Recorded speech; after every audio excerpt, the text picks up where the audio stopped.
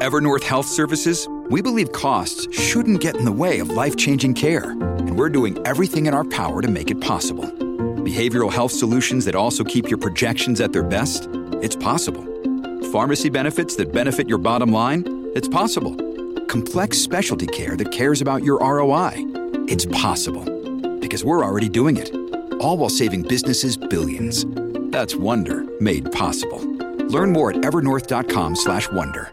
This podcast is sponsored by nonprofit Professional Performance 360 magazine.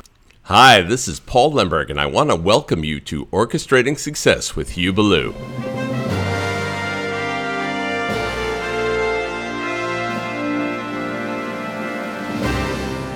This podcast is all about ways to redefine leadership as a pathway to increasing your business or nonprofit income. Now, here's Hugh with today's session. Greetings, podcast 60 this is. My, got here fast, didn't we? This one is about looking in the mirror, looking the other way. It's about the 180-degree shift. It's about reverse polarities. I'm focused when I work with leaders in helping leaders uncover what's missing. Many times, if we just take a different perspective, if we reverse the polarity, if we think in terms of what the other people might be thinking, might be feeling, might be missing, it's a whole different world. You can find the list of the podcasts at hughballoupodcast.com. There's a list of all of them. Click on the link, and it'll take you to the page where the notes are. Would love to have a two-way conversation with you about what these ideas are. I love the quote from Reinhold Niebuhr, the theologian, who said, I think it was about Christian worship. He said, "Comfort the afflicted and then afflict the comfortable." My job is to help people think for themselves, not to give answers. We give you lots of food for thought in this one. Would love for you to come back with some feedback, ideas, expand on the topic. Let's keep the dialogue moving. Today's podcast is about reverse polarities. Is it this or that? Is it right? Is it wrong? It's interesting to observe in the news accounts, especially of politics, that people with opposing opinions both claim to be precisely correct. Is there a danger in claiming to be right? I observe that there's typically common ground in different or diverse points of view. And many people in the middle of it don't know how to get to the perspective that we lose in the debate or the argument about who is right and who is wrong. Sometimes we even forget what the issue is. Getting unstuck is about observing reverse polarities.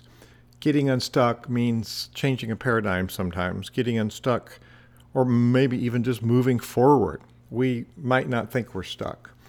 Here's a couple of quotes. First one's from St. Augustine. "Do you wish to be great? Then begin by being. Do you desire to construct a vast and lofty fabric? Think first about the foundations of humility. The higher your structure is to be, the deeper must be its foundation."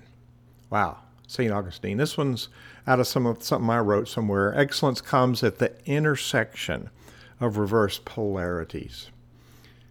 Well, do we have to be right or wrong? Is it one way or the other, or is it both? Many times in interviewing leaders about their organizational culture, performance standards, and strategy, I get the response, there's not sufficient time to write down a plan. And it's not important anyway. The response to my question is to why it's not important. It typically is too much structure interferes with my creativity. In my discipline as a musician, I understand that creativity is unleashed when the structure is clear. In addition, it's crucial for the performers to master the techniques and the notes, and then they can be creative. Now, I could come across with a point of view that you must have strategy, and this other person, no, you don't have a strategy. My job is to have a meaningful dialogue about those opposing points of view. No, the strategy doesn't limit your creativity. Yes, it does. Balance is key. And my fourth leadership principle is about systems. It's called Rehearse for Success. It's mastering the notes that leads to excellence in the performance. We don't utilize this concept in any of the non-musical settings that I've observed. We go directly to the performance and continue playing the wrong notes, so to speak. We continue to proceed by ignoring the very things that compromise our performance and limit our results. There's a natural tension between form and freedom. There are many ways to interpret this dynamic. As a musician, I'm able to process information by using both sides of my brain, analytical and structured, creative and analytical simultaneously. Those who are not musicians consider us to be right-brain thinkers without structure, when in fact, we must learn to be creative within a very rigid, unforgiving structure. Music is highly structured. It's a highly structured and organized system that's mathematical and linear, very much like computer programming, except musicians do it in real time. This podcast is part of an ongoing exploration of how we upgrade our skills as leaders. This topic is about reverse paradigm of form versus freedom. Please comment. Structure and creativity. We're looking at reverse paradigms here. Here are some of the parameters for unleashing creativity through structure. Number one, structure enables creativity. If you have ever listened to a jazz ensemble, you might not have realized that this most creative of musical performance genres is actually very structured. To a non-musician, it seems as if there is no structure and the performers just make things up. Well, that's not true. The chord structure, the meter, the tempo, the form, the melody, they're just a few of the things that are structured. Mastering these elements allows each performer to then improvise around this structure. This is a simultaneous right-left brain function, being creative within a structure. This is a given for musicians. Getting off the chord progression or playing too loud when it's not your solo are reasons for not being invited to the next performance with that ensemble.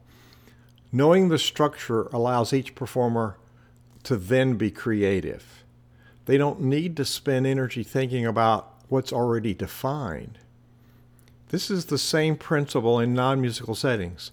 The structure prompts and encourages active engagement and allows participants to fully engaged in their creativity.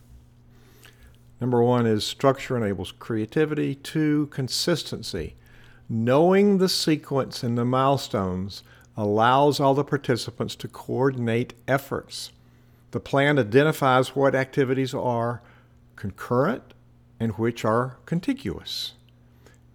It also identifies what activities depend on the completion of other activities. This is necessary for consistency and synergy in the group's performance. I named my company SynerVision. It's the combination of synergy and vision. It's what closely resembles the musical ensemble. We know the structure, we rehearse together, we perform at a higher level because we're listening, we're paying attention, and we have that structure that guides us. Number 3 is quality. When the outcomes are specifically defined, the benchmark for quality is measurable. It's a measurable, specific objective. Quality, like artistry, is attention to detail. If the plan is good and the team is engaged, then there's an identifiable quality standard for everyone. Number 4, control. Having the plan written with clearly defined objectives and successfully articulated and communicated to all the team members allows the team to develop the synergy of peer-to-peer accountability, similar to how an ensemble develops its synergy. The orchestra or choir develops what is defined as ensemble, which is a higher standard of unity. It's not something the conductor can force. However, it's something the conductor inspires by creating the space for that ensemble to happen. The same is true for leadership in general. Create the expectations, define the process and the accountabilities, get out of the way. Nurture and coach for success. Affirm success, be the example, be faithful to the process that you champion.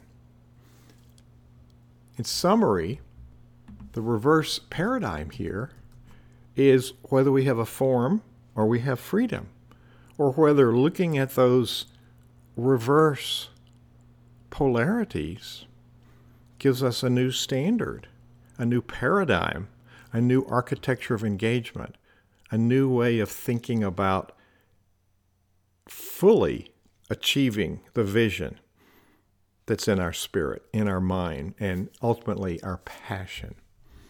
Structure is the container for freedom and creativity. I made up a new word, creativity. Structure is the container for freedom and creativity. This is Hugh Ballou, the transformational leadership strategist, championing strategy, integrating with performance. We must have both to be successful. Nonprofitperformance.org is where you can read wonderful articles about how we can install business principles in our organization. It's about nonprofit leadership. I'm sorry, but leadership is leadership. Good leadership is good leadership, and it works anywhere. Nonprofitperformance.org. Get your copy today. Thanks for listening today to the Orchestrating Success podcast.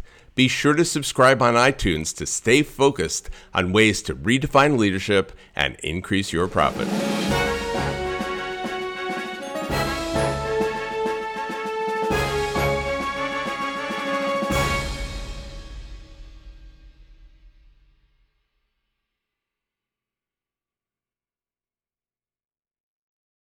This podcast is a part of the C-Suite Radio Network. For more top business podcasts, visit c-suiteradio.com.